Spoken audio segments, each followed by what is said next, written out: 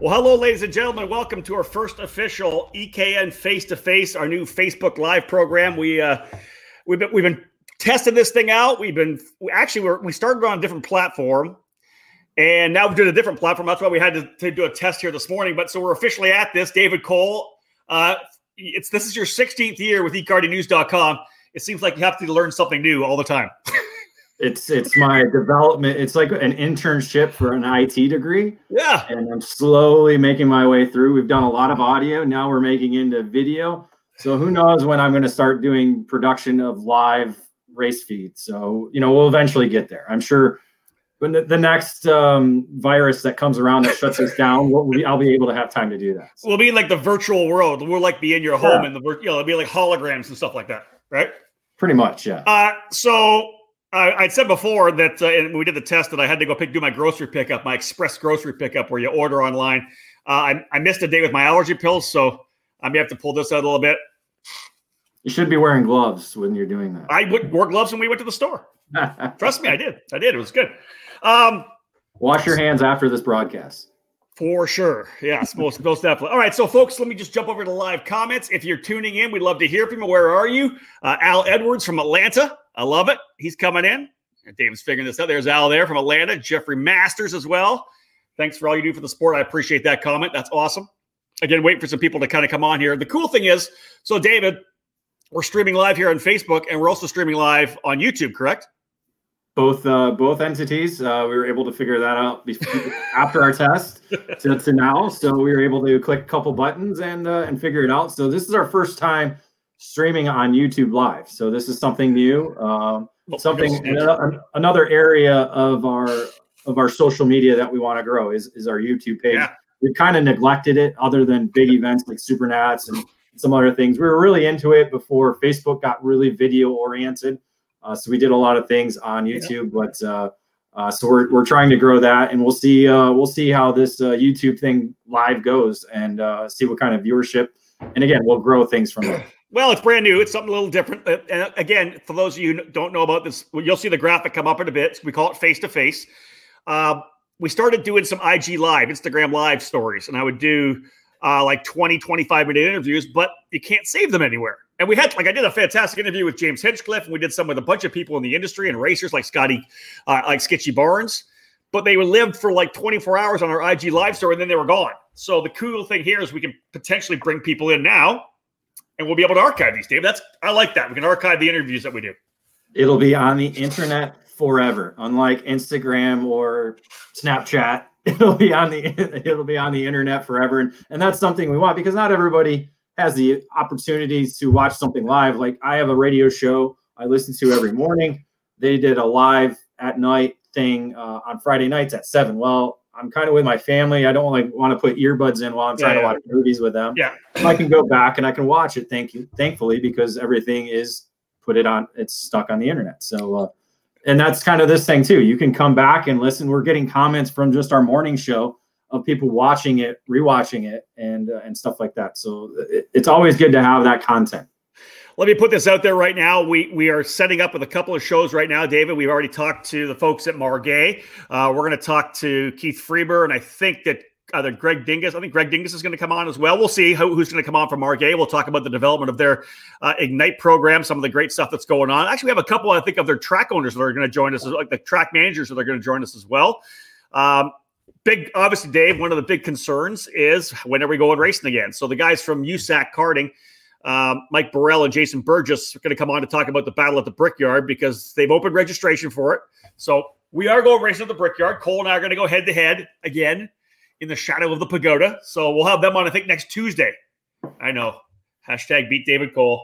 No. Beat Rob Howden. Hashtag you've never beat Rob Howden before. Maybe I need to take a trip to Texas so I can get myself better. Alan Rudolph could definitely help you. All right, so let's do that right now.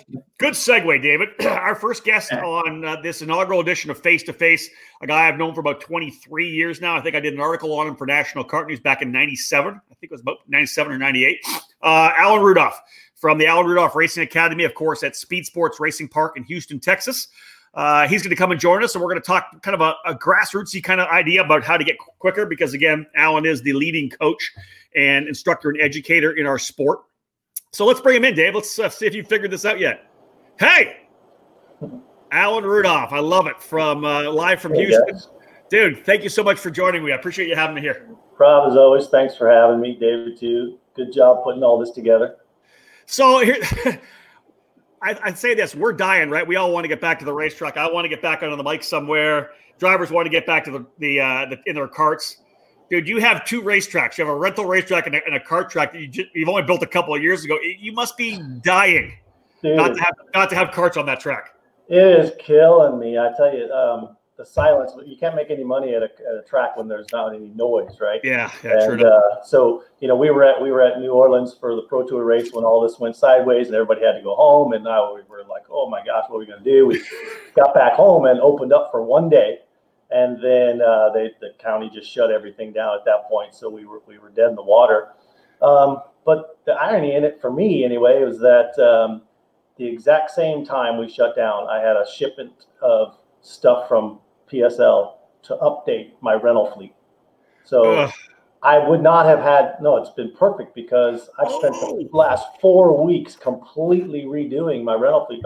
We laid everybody off, shut the business down. It was horrible, but I kept one guy on, so he and I have been working every week, all week long, rebuilding the rental cars. So when we open up, it'll be like I got a brand new fleet of rental cars. So that's awesome. Really nice.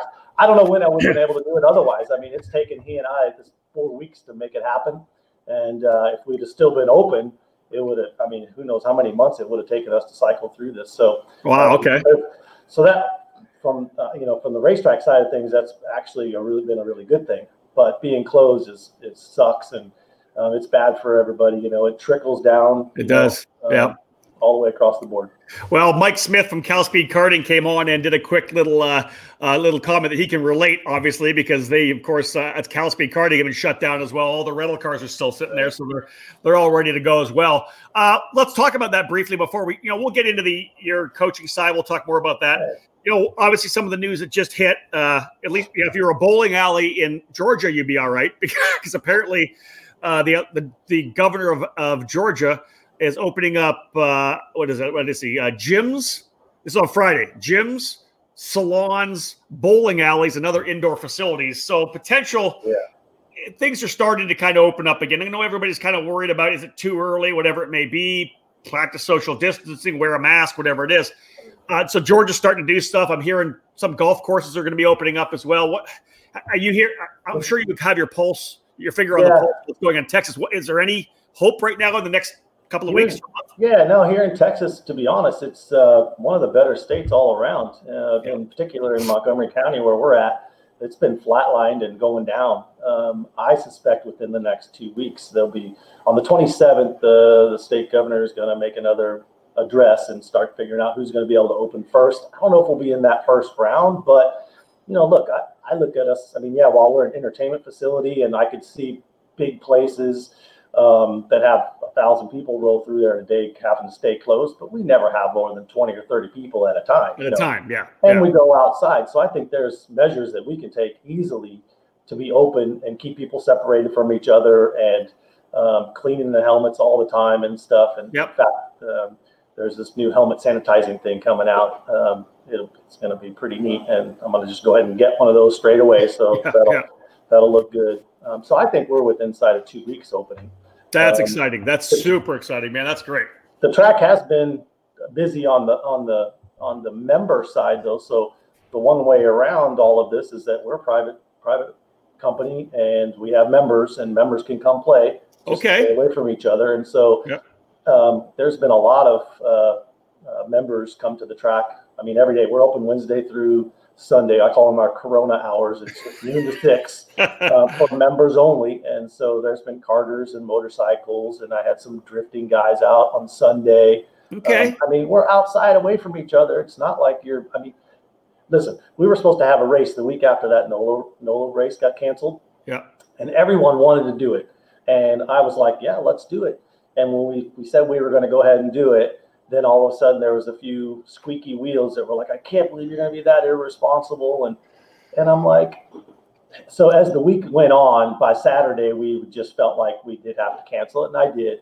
But to those people, I would say, have you been to the grocery store? Yeah. You know, Yeah. I mean, grocery store or Walmart, I mean, you're elbow to elbow to people all the time. Here we are in an outdoor go-kart track. We can totally stay away from each other. Yeah, that's it. And that's what these guys have been doing. So it's, we've had members out there. Unfortunately, they're already members, so they're not spending money buying stuff, and so there's still no revenue pretty much. But we have people there, and it's it doesn't feel totally dead. Well, you've got the pro shop at least, so hopefully they're being smart and buying some tires or buying some fuel oil or something from you. That's right? Exactly right. Yeah.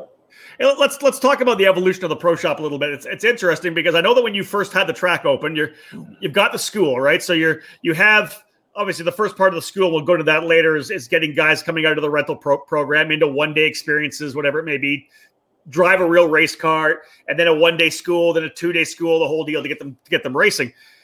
There was never really ever planned to start a racing team, was there? But you kind of have. That was never part of the business plan. And in fact, my partner, when we talked about doing it, he's like, you don't want to lose money at this. He knows other teams that just lose money. I'm like, I'm not going to do it. And if it's going to lose money, I mean, it has to make sense. And our overhead is pretty much fixed, and so it became a reality pretty quick that if we didn't come up with a race team, that all these kids were going to go someplace else. Yep. There's a couple other teams here locally, and so it just became apparent that we had to do that. And then this year was going to be our first year at national level racing. So we were scheduled to do all the USPKS stuff and the first Pro Tour race at NOLA. And so we're looking forward to that. But obviously, a couple of those have been canceled now or moved around. So I don't know what's going to happen there. But if you think about it, it is kind of a natural extension of the school a little bit, though, is it not? There's people that are going to come in from different states to come in and do one-on-ones with you guys, you and Jesse and whoever, to be able to get themselves better. But some of the local drivers who are coming through the school, they want to stay with you. You're their coach, so they would just, let's just keep doing this thing and let's keep coaching them up while we hit up the ranks. Yeah, no, that's a big part of it. It's just a natural segue, right? I mean, all the parents want it. We do private lessons with the team, do team tests and stuff like that. And so it's just been part of the puzzle right now, right? Yeah. So overall, again, the great thing about Speed Sports Racing Park and what you do is you have the rental facility, a separate rental facility and a separate racetrack, separated by just a little walkway in between, which I love because they're sitting there getting ready to jump on the rental carts, and over their shoulder are these competition carts just calling their name on the other side, which I think is awesome. And of course, that's where the school comes into play. You've also you run a track series there as well, too. You guys have a track racing series. Talk about the track racing series class structure you guys run. And again, the connection to drivers saying, hey, you run the rental carts over here. You can come right over here and go racing if you want every Saturday, whatever it may be. I think, I don't know the exact number, but I would say we've had at least 20, maybe 30 customers directly, from the rental track. What's next? Do a class. Oh my gosh, I'm hooked. Let's get in. Let's buy a cart. Get going. And these are new customers that have never even seen karting before, bringing them into the sport. And then the best success story, I guess, for that one is Jack Scanlon. Yeah. Jack was a rental car kid that was like, oh, what's this? And came and did a 3-day clinic with us, and Jesse was an instructor, and was just bit after that, And so there's several of those types of stories where they go from the rentals and look over the fence and want to do that, And that's really what it's all about. So you have the club, and you have obviously the Texas Sprint Racing Series runs in the program as well. You have other big series. You have a Greater Houston Series. But this is where I want to kind of go with this particular interview because I think it'll be interesting. So where you get new people coming into the sport, obviously, right? And because you are a coach, so when they come over from the rental cart program, they may buy a cart. They may buy it from Speed Sports Racing Park. They may buy it from one of the other shops or work with another shop, whatever it may be that comes to the series.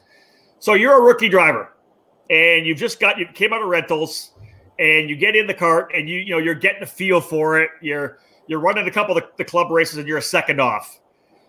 It's not the cart. What do you focus on? Where for a rookie driver, where is the best way for them to initially find speed? What is it? If they're brand new and they're only a second off, that's pretty good. Okay, let's say they're 2 seconds off. No, you know what? It always there's a couple things. One, I always tell everybody that karts today and for the past 10 years, 15 years are so good right out of the box. The manufacturers go through a great level of testing and all that and hire professional drivers to get these karts right out of the box. And so if you put your kart together with the seat in the right position, the front end alignment where it's supposed to be, leave it alone. Don't worry about it, right? Yeah. So from then on, it's really just learning, go back to the basics. Like understand that there are 5 different types of corners. And if you know how to drive each one of them the right way, so first we need to line technique. I can look at any track map and pretty much draw the exact right driving line around it because I know in this type of corner, I need to drive it like this, depending on where I want to be at the exit. So if you can understand that, vision is number one. I always just coach people on vision, looking ahead, finding reference points. You come up to every corner, you should have a point where you're going to brake, where you're going to turn, where you're going to come off the brakes, where you're going to accelerate. This all has to do with your vision and looking way ahead and finding these reference points on the track. All tracks have them. I mean, it might be seams in the pavement, patches, whatever. And so it's really just building that foundation and don't think that you're going to go out and win your first race. Build up to it. Just constantly work at it. Everybody works at it. I mean, all professional race car drivers today, or what are they doing now? They're all racing, sim racing. They're training, right? Practicing, training. You never stop learning. What do you find to be? No, I like that. First of all, I like the vision because I think I know I did it when I was younger. I've watched guys that do it. That they're focused on what's right in front of them. And you'll see a guy coming through a corner, and you can watch it from the sidelines. He's looking right at the apex, so he's still got the wheel turned up, trying to get to the apex when he should already be unwinding the wheel and going out to the exit. Right, you lose so much speed. Drivers charging the corner too much. That's what I usually see a lot of the club races I go to. Guys just trying to carry way too much speed into the corner. Is that one of the major issues? Trying to lengthen the straightaway at the end as opposed to lengthening the straightaway at the start. Yeah, no, that's a good point. I mean, my motto has always been slow in, fast out. You need to get back to the gas as soon as you can. Well, if you're driving into the turn so fast that you're going past the apex before you get back on the gas, well, then you're too late. It's those basic things. I always one of the hardest things to teach is how to brake properly. Especially for the little kids. I've coached now since having my own track. I've coached a lot of little kids, like 6, 7, 8-year-olds. That I didn't do before when I was at Bondurant. But now having the track, there's a bunch of little kids, and so dads always want me to. The transition from kid kart to cadet is crazy. It is because they just don't brake. They ride kid karts and they never get on the brake, and then they get in a 50 or 60 mile an hour cadet. Fly right off the end. Well, brake. What's the brake? So the very first thing is doing braking exercises with them, and then that's not only for the kids. Those, even adults or whatever that struggle with where do I brake. More importantly, where do I come off the brake? Where do I accelerate? So to be fast, you got to learn how to use the brakes properly. Obviously, if they want to do that, they come down and visit you for a school down in Houston. If they're at home by themselves at their local track, what can a driver do by themselves to improve the initial brake hit and then rolling off the brake? Is there something they can do, or? Well, so what I like to hard to know. Two things. Yeah, there's two things to that. One is by the time you get to the apex of the corner, as long as you're apexing at the right spot, as long as you need to be back on the gas.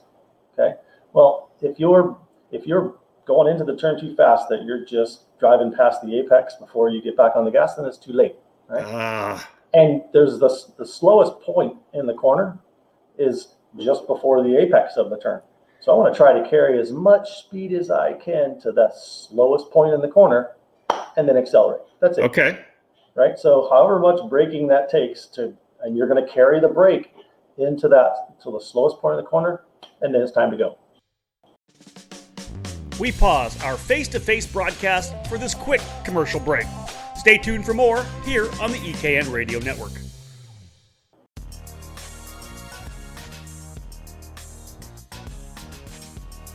"2019 was a great year, no question. But the off-season is here, and I know that your mind is already thinking about next season. We all want to get better and improve our skills and our racecraft. And maybe you're tired of missing the podium or even the championship. So what do? Here's what I think. Take a breather from throwing money at the newest speed secret and a new chassis you don't quite need yet. Invest in yourself. Take yourself to the next level as a driver. If you want to improve your results, do what every athlete does, regardless of the sport. Get professional coaching. And in karting, there's only one choice. The Alan Rudolph Racing Academy, located at the state-of-the-art Speed Sports Racing Park in Houston. Alan Rudolph is a legend in our sport, and he's been a coach for over 15 years. The Alan Rudolph Racing Academy offers custom coaching programs for newcomers and experienced racers alike. Train with a champion with over 30 years of racing experience to get proven results. Get ready for 2020 by calling 866-607-7223 or head to speedsportsracingpark.com to learn more.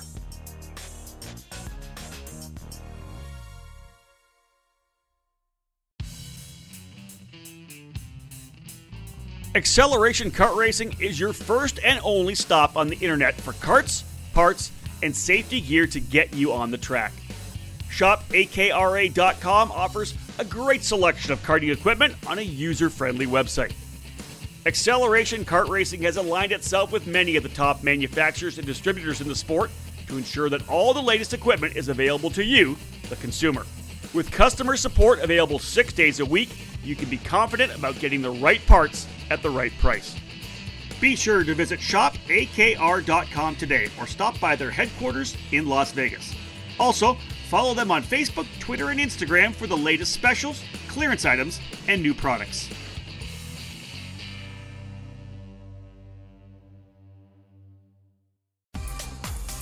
Welcome back to Face on the EKN Radio Network. There you go. I like that. Great insight. Now let's look then at the. I want to give this kind of comparison for people that maybe don't understand this. So let's turn the corner. When you're dealing with the drivers at the very top level, let's say it's a top level junior driver, a guy like Jace Park, who I know you've coached. What's the focus more? Like just because I know there's going to be a lot of people that are going to watch this, and they're going to be rookies, first year, second year drivers trying to find more speed. What's the difference when you're working with a driver who already has a lot of that? What do you focus on there? What's the primary target of instruction? Well, then with everyone, and more so with who you're talking about, the client you're talking about, you got to find their weak points, right? And so you got to find out the areas where they're struggling a little bit. Sometimes it might be racecraft, others it might be the braking thing. Others, so I got to find out where their weaknesses is first, and then we dive way more into the data. Do a lot of data, and I'll go drive with them, and we do race scenarios. Yeah. And I'll download my data to theirs, overlap stuff. Jace was a different cat in that he came right when he was making the transition from cadet into junior. Yeah. So that was a big jump for him at the time. He hadn't been in a full-size kart, and so he had a couple of days of steep learning. He did a great job. I mean, he was fast. So he was learning a lot all at one time, making that transition from cadet to junior. So do you see that? Do you see coaching like what you guys do there as being, is that like one of the really good sweet spots? You can teach somebody the basics. And again, if you invest in, I always say you invest in yourself, right? So you invest in your own skills. Don't buy another axle. Don't keep burning money on tires. Invest in your skills. Have a coach to help you like yourself. Yep. That's one thing you guys do. Do you feel that jump from cadet to, because again, it's such a steep learning curve, you guys can do it in a 3-day weekend, right? As opposed to 4 months of racing. Yeah, no, it certainly helps. It absolutely helps in that way. But I would also say that it depends on the driver, the kid, the adult, whatever. Everyone learns at a different pace, and so us as coaches have to learn how to navigate the customer, like I said, finding out where their weak spots are, what they want to learn. The dad will come to me, and I encourage parents to come, dad, mom, or whoever, if it's dad working with them, and be involved in the class. Parents will come to me and they'll say, I just want to stay back. They're going to go up in the office and work while and I'm like, no, I want you to listen so that they take in and learn the information as well. Because in many cases, the dad, a funny story that I was telling. It was a daughter and her dad, and I was telling them how should be driving it this way or whatever. And she turned and looked at him. She's like, see, I told you were telling me wrong. And so, but a lot of times the parents don't really know. They're going off of what they think might be right or information that they've heard from somebody else. From other sides, yeah. Both sides. I mean, in many cases, if you ask 10 different people in the paddock, you're probably going to get 10 different answers. The common one in karting, trail braking.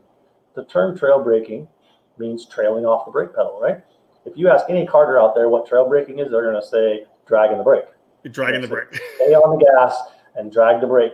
No, that's dragging the brake. That's not trail braking, right? Yeah. And so even the best coaches, people that I've known for a long time will tell a kid to trail the brake through the corner, and I always tell them or ask them, what does he mean by trailing the brake? And 9 times out of 10, they're going to say, stay full gas and drag the brake pedal or whatever. And that's not trail braking. That's not trail braking. That's not trail braking. And so you got to make sure that, so I like to educate dad and the kid as well. Yeah. And so when they leave, then dad can be an educated coach and can help learn from there. I want to ask you a question about different learning styles, because at one point, 20-something years ago, I was a ski instructor. And one of the things that my lead instructor taught me when I first started was the fact that people learn in different ways. And one of the first things you have to do is kind of pick up on how they learn. Some people learn by being told how to do it and then doing it. Some people want to see it done so they can emulate it and get the feel for it. Is that something you find in karting? I'd have to believe that you have to figure out what the driver, the whatever the comfort level is and what works for them in terms of how to actually learn something new.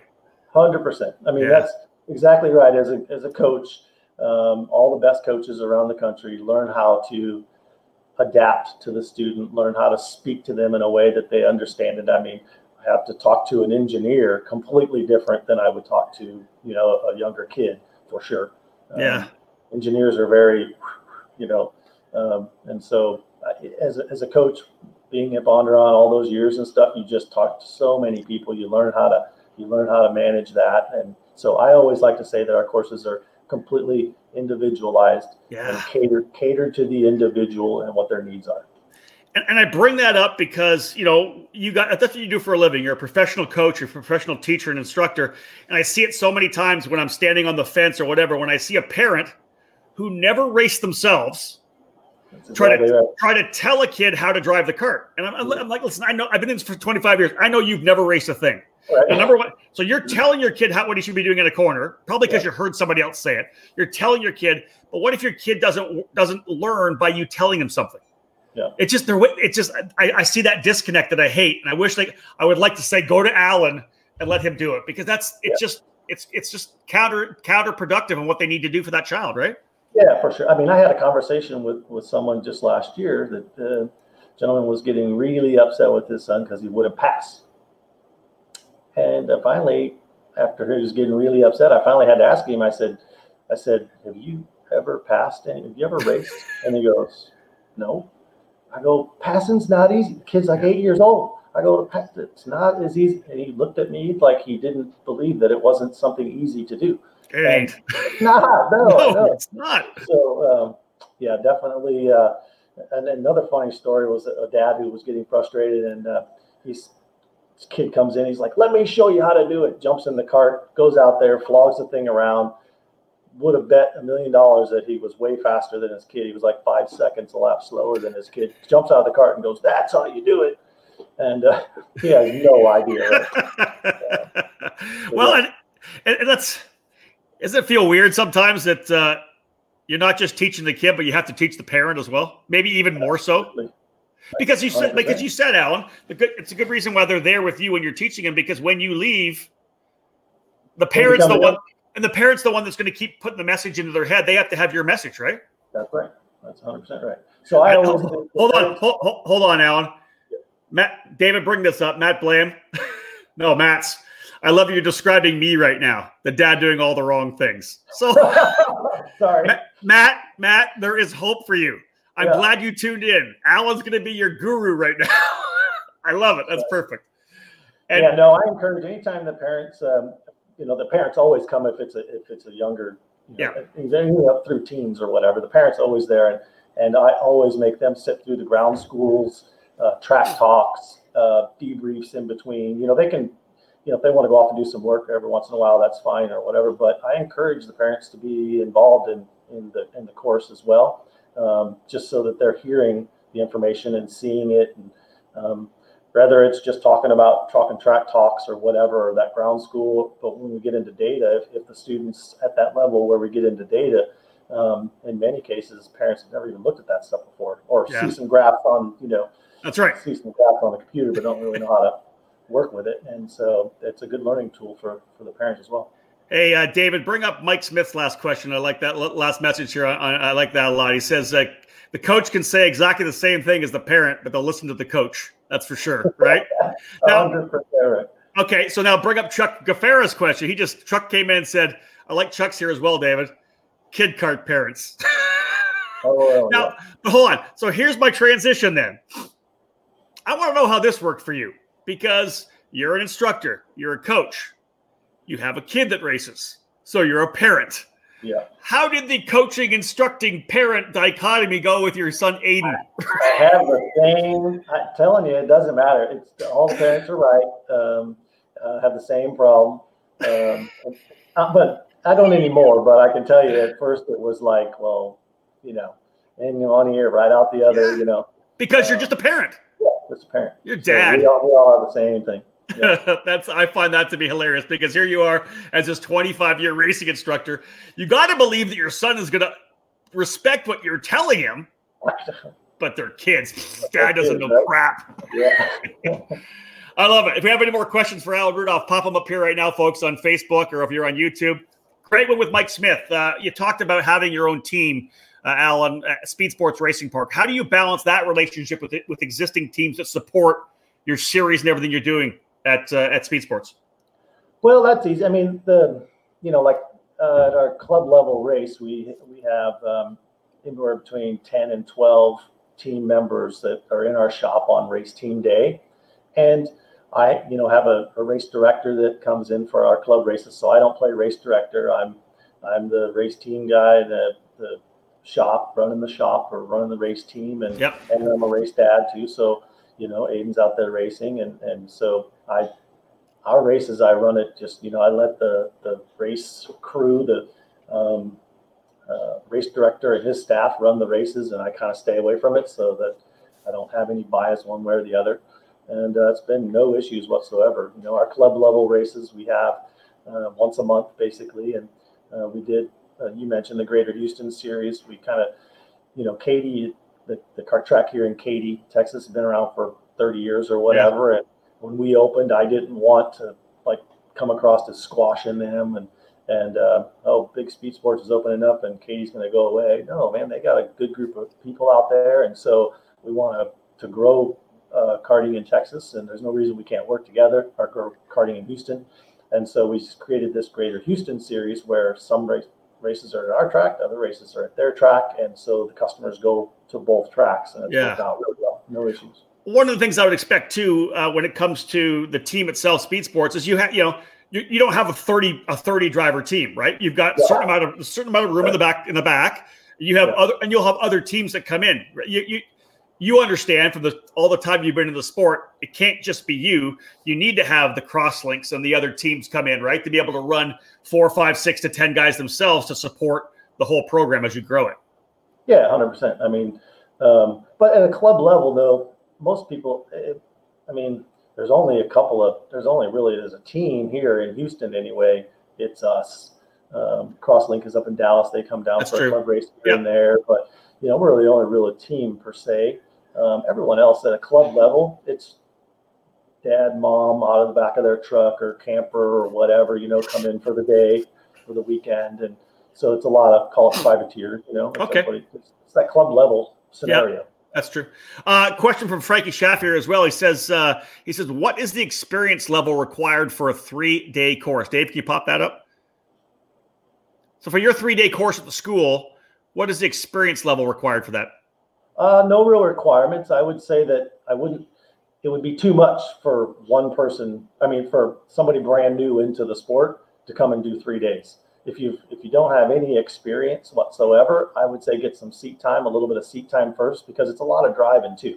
And so if you're not physically up to task of driving for 2 days. So the clinic is really cool because it's the first day is on track. The second day is in the shop, learning how to maintain and work on your cart. All right. And then the third day you're back on track. And that shop day is really cool because some guys like to tinker on their stuff and work on it. And they want to know. So we take the cart all apart, take the engine apart, carburetor apart, kind of go through it, show them how to put it back together, work on it. Other guys, they've been working on their stuff for 5-6 years. They already know how to do all that. So then we focus more on chassis setup and stuff. We'll teach them how to do alignments properly and what this change does if we change the ride height or camber caster or whatever. So I kind of go over all that. So that shop day again is also kind of catered to what that individual is looking for. And then third day back on track. So it's a lot of driving too. So that's why I say a little bit of experience and would be best to come first. Mike Smith is trying to ask you lots of questions to glean some information from you. I think he's from that one up, Dave. He says track walks. When it comes to track walks, what are you trying to relay to your students? How does that differ from club to national? Of course, Mike, one of the instructors, kind of takes care of his crew at CalSpeed. But a good question to allow people to understand what a track walk is worth. And I know a lot of people, I find it weird. A lot of people don't do track walks when they come. Even if they come to their own track, they can go out and do a track walk. Because anytime we go anywhere on the IndyCar circuit, whatever it is, we have a track walk on Thursday. Every IndyCar driver's out there. Everybody's out there to see if the track's changed at all, or even just to remind themselves of the track by walking around. You can pick up so much going around the track, walking it, than you are driving around, correct? 100%. Yeah. Because you go out, and no one is going to drive around at, half speed for 5-6 laps and look for little stuff or whatever. No, when you strap your helmet on and you go. And so it doesn't give you the time to really look for those little things on the track. So you walk the track and you look for, like I said earlier, the patches, curb that might have some missing paint that shows you your apex or whatever. And when I'm doing a track walk, I'm walking on the line, or at least as close to the right line as I think, because if you don't, then you're not going to see those little things. If you're walking around the outside edge of the track, well, then that doesn't tell you anything, You need to be walking on the line that you think is the right driving line so that you can find these little marks all over the track. It was interesting when we were at Amarillo, when I was out there with you guys at Amarillo for the Texas Pro Kart Challenge race last year. I actually went out and on Saturday night, like we were Sunday race, Saturday night, I went out with Jake French to walk the track again. He was walking the track again. I'm like, do you mind if I come with you? He goes, I guess, so what are you doing? He goes, I just want to see if I can't pick up a 10th or 2 here and there. Because he goes, I didn't feel right perfect in this corner here, and I want to see if I can change it a little bit. That's a great example. Coming from Jake French, my God. Like, you think he really needs to do another track walk, but he's looking for one little 10th, right? One little bit. What else we got, David? You brought something else up there? This comes from David Cole. What trophies are behind you, yours or Aiden's? So this where I'm at is upstairs in the man cave, right? Well, what it's turned into is the Aiden man cave, because I never really come up here. So yeah, those are mostly all his trophies and stuff. But I propped up the SCUSA Hall of Famer trophy there in the back. Yeah, I like that one. Good for you. That's true, because listen, back when Alan was actually racing, they didn't have trophies made of plastic. They were all back in steel back those days, right, Alan? Yeah. What we got? We got one more question from Mike. Let's because this is good actually. Throwing it out there. Dave Cole, they're all made of wood. Yours are all made of wood. They were. My garage is full of that shit. Let me tell you. Yeah. Question for you. I don't have a ton of trophies like you did. I raced for a certain, but I didn't keep all my trophies. I donated mine back to my club. I have a couple of race wins, a rookie of the year, that kind of thing. Did you keep most of your trophies or? All the cool big ones, yes. Yeah. Or at least I think they're cool. Jessica doesn't think they're so cool anymore, but I'm surprised they made the move a couple of times. So I have all my stuff set up in the garage downstairs, and that's probably where it'll stay until the next move. You know what we'll do? Let's do the Fast Five. We pause our face-to-face broadcast for this quick commercial break. Stay tuned for more here on the EKN Radio Network. In 2020, PSL Karting will enter its 21st year of serving the North American karting community, and they're proud to be North America's importer and distributor for the legendary Burrell Art brand, having once again won Burrell Art's Distributor of the Year. PSL Karting is your source for all things Burrell Art, providing this top quality product both through their expansive dealer network or through their own pslkarting.com online store. We have over 100 carts in stock at all times, including the new Charles Leclerc line of carts carrying the name of Ferrari's Formula One pilot. PSL Karting can provide you with a Burrell Art, Ricardo, or Charles Leclerc turnkey package with an IAME, Rotax, Rock, or Briggs power plant, complete and ready to race. Whatever you need is available 24/7 at our online store, including parts and components, consumables like AMSOIL, Motul, and Rotax XPS engine oil, and Vroom lubricants, Micron data acquisition systems and Unipro, and driver safety gear from Bell, Arai, Freem, and Alpine Stars. Trackside, we're also the karting distributor for Bell Racing USA. Our race trailer is always stocked with Bell helmets and components. Our Arrive and Drive programs, supported by PSL's experienced staff and in-house engine program, are available for all major US and Canadian events. When you're ready to win, call PSL Karting or visit one of our dealers.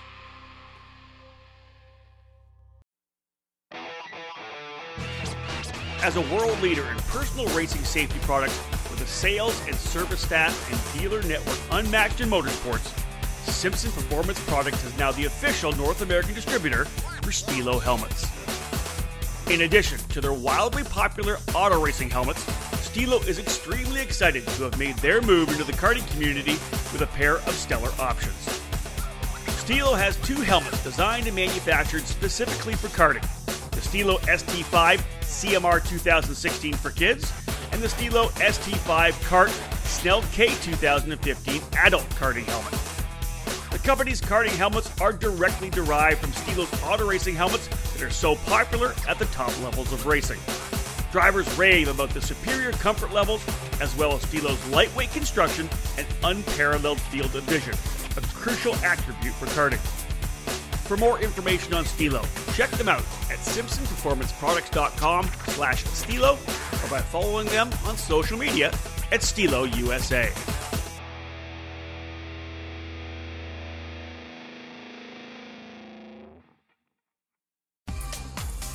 Welcome back to Face on the EKN Radio Network.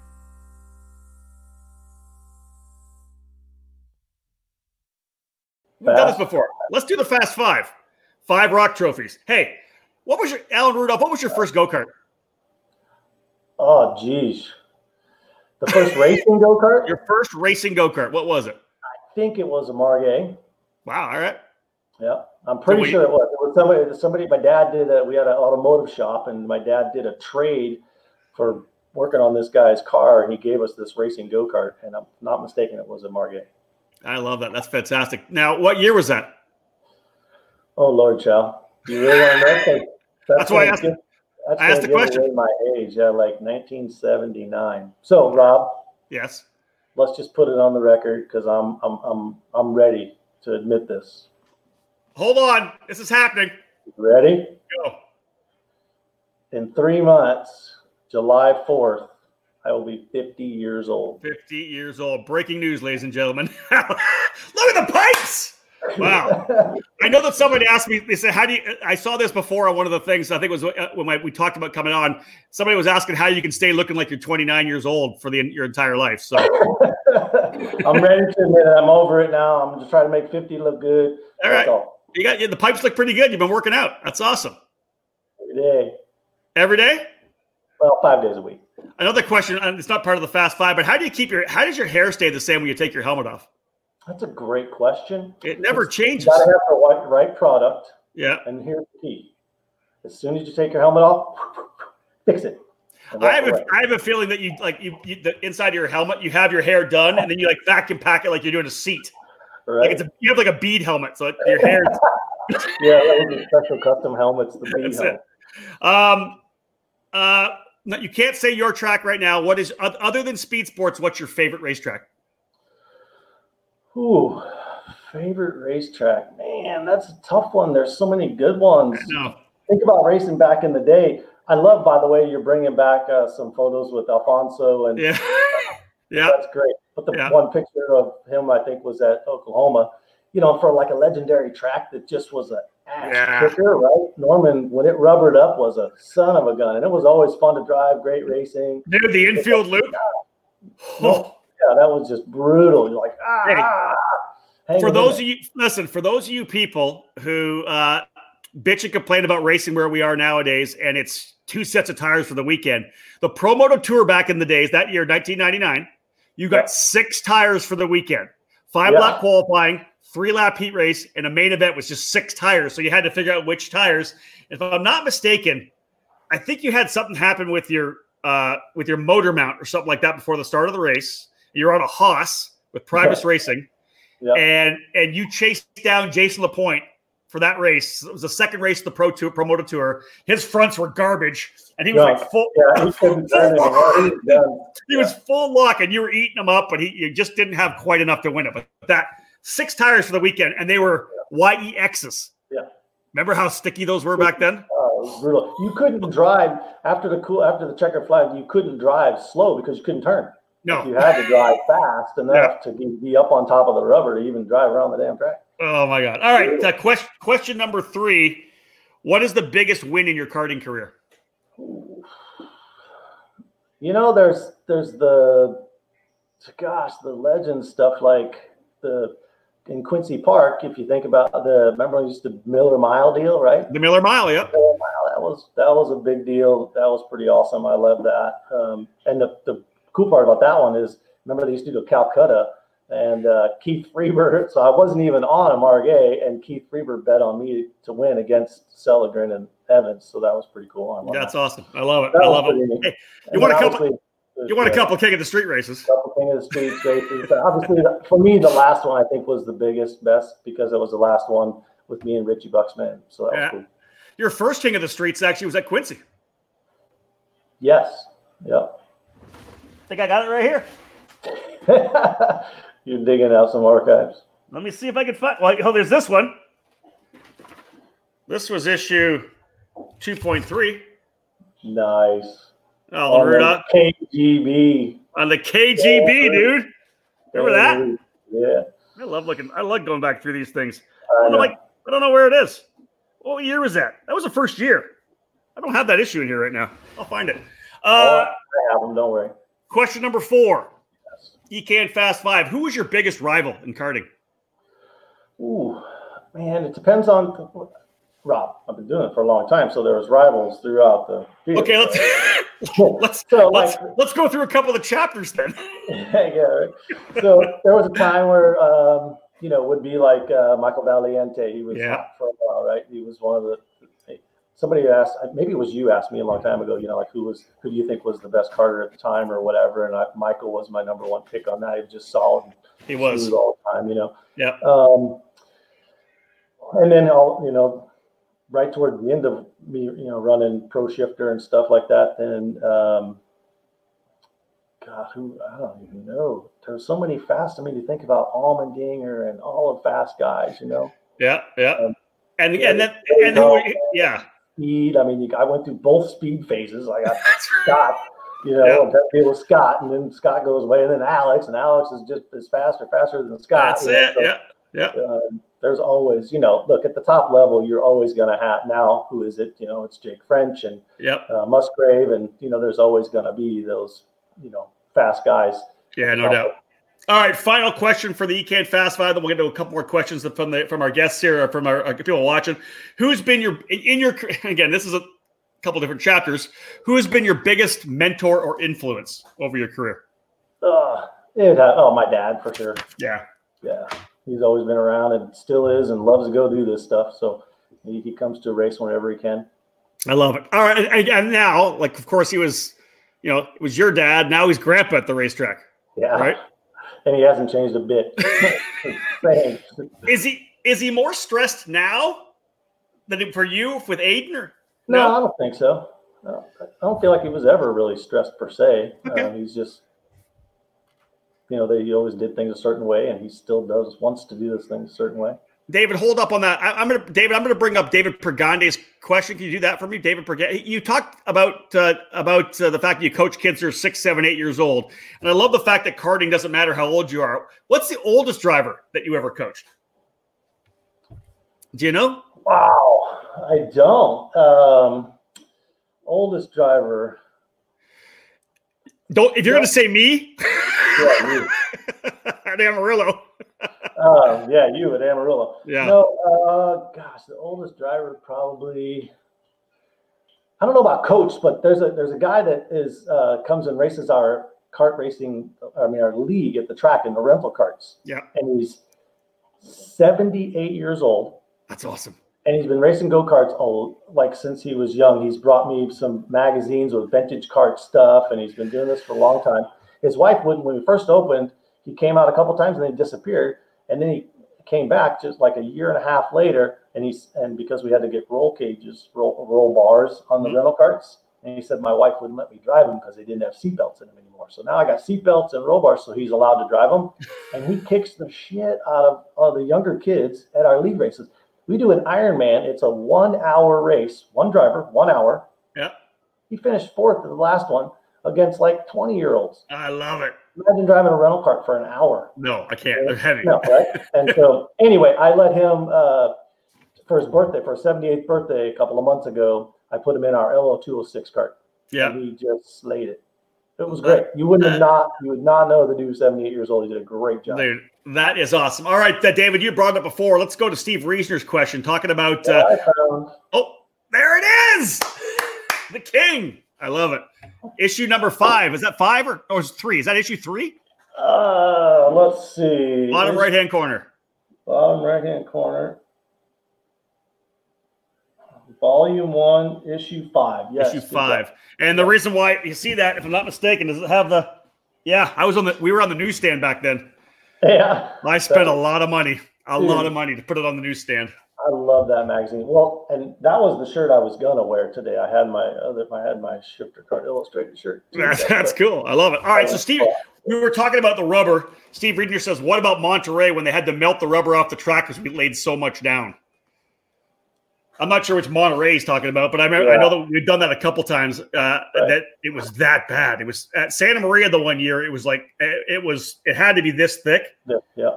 And I know that in one of the old issues of Ski, whoever was doing the marketing for Burrell that year had taken a picture of the track on the Monday after the Supernats out at the rock pile out at Las Vegas Karting Center, and it was literally an inch and a half thick, just all the way through the corners. It was, man, that was a wild. I hadn't heard it called that before, but yeah. You've never heard it called the rock pile? No. Oh, we've called that for I know why. You know why, for sure. All right, listen, man, this has been great. We're almost a full hour into this show. Alan, thank you so much for joining me, buddy. I really appreciate it. This has been great. Thanks for having me, Rob. As always, love having you guys as partners, and hopefully this Corona shit has got the door here shortly, and we'll move on and everybody get back to racing. Yeah, the one thing we keep talking about, folks, and this is I always say, when you're into this, coming into the sport and you're new, you invest in yourself. You buy good tools. You buy whatever it needs to be, right? To be fast in the first couple of years, invest in yourself. Invest in good coaching and testing time. Like Alan said, the kart's perfect. Put the base setup on it and just drive it. Right. The kart is perfect. In fact, there was a really good customer of ours had bought a 175 shifter about a year and a half ago. He's just been pounding out there, driving laps, lap after lap after lap. And the guy, he likes to tinker, right? Yeah. So he was always making changes. He just come in and talk my ear off for an hour about how he make all these changes, and how he could just barely feel this, that, the other. And it took Jake French telling him to just put it back to the standard setup. He put it back to the standard setup. Now he has about, 8 months or more or a year of experience, puts it back to the standard setup as it was right out of the box. And he's like, oh my God, why didn't I just? So there's a new customer that was looking at a shifter kart the other day, and that customer walks by, and Scott is his name. Scott tells the guy, whatever you do, don't touch it after they give it to you. Just leave it alone. Everybody wants to do something with it, right? I know. Clean it. Hey, lube the chain. Yep. Tension the chain, and clean it. Nut and bolt check the heck out of it every time you drive it. Lube the chain and nut and bolt it so nothing falls off it, and have fun. That's it. Alan, bud, thank you so much for joining me. I appreciate it. Thanks, Rob. All right, bud. Awesome. David Cole, we're not sure how we're going to end this thing off. Hey, we're going to end it off like this. Boom, bam. Dave. I'm back. Solid production, David. Well done. Yeah, hey, it's what I do. I was doing a lot of other things that didn't pertain to us, but I was listening in and moving things around, and yeah. That was fun. The first time we got a chance to use this. Jeff, giving a shout out there. Thank you so much for inspiring the inspiring interview, EKN, and thank you, Alan, for doing this. Yeah, big thank you to Alan Rudolph for joining us. Again, I just wanted Alan to reiterate, maybe plant the seed into a bunch of the drivers, David, that are fresh into the sport and new. Maybe they bought a cart and they haven't been able to drive it yet. They're losing their mind that they haven't been able to start the season yet, and they want to do that. Listen to Alan. Leave your go-kart the way it is. Baseline. Invest in yourself. Invest in learning how to drive. Invest in coaching. Well, I'll tell anybody, plan a trip down to Speed Sports Racing Park. Not only do you get a chance to work with Alan and his crew, that track is the absolute best, man. Speed Sports Racing Park, what a fantastic facility. Great racetrack. A lot of great restaurants in Houston if that's your game. But no, it's an awesome deal. So David, there you go. First face-to-face in the books. That's it. We'll schedule. We got another one coming up Thursday, I believe, right? Yeah, we're looking to try to get the guys from Margay to talk about the development of the Margay Ignite program, what they've got going. We're going to talk to a couple of the local track owners and how it's helped them quickly develop a strong baseline. New track at the Audubon track as well. So we'll bring some more people to talk about that. Just before we came on, I was messaging with Jason Burgess, flagman extraordinaire for the USAC karting program. We're going to talk about the battle at the Brickyard, their plans there. Kind of want to reiterate to everybody that we're going racing. That race is until the end of July. So where are we? May, June. We're still 3 months away from that event. Things starting to open up here and there. We'll cross our fingers that everything's going to be great there. But otherwise, David, we're done. This has been great, bud. That's it. I'm ready to go. Let's end it. Shut it down. Book it. All right.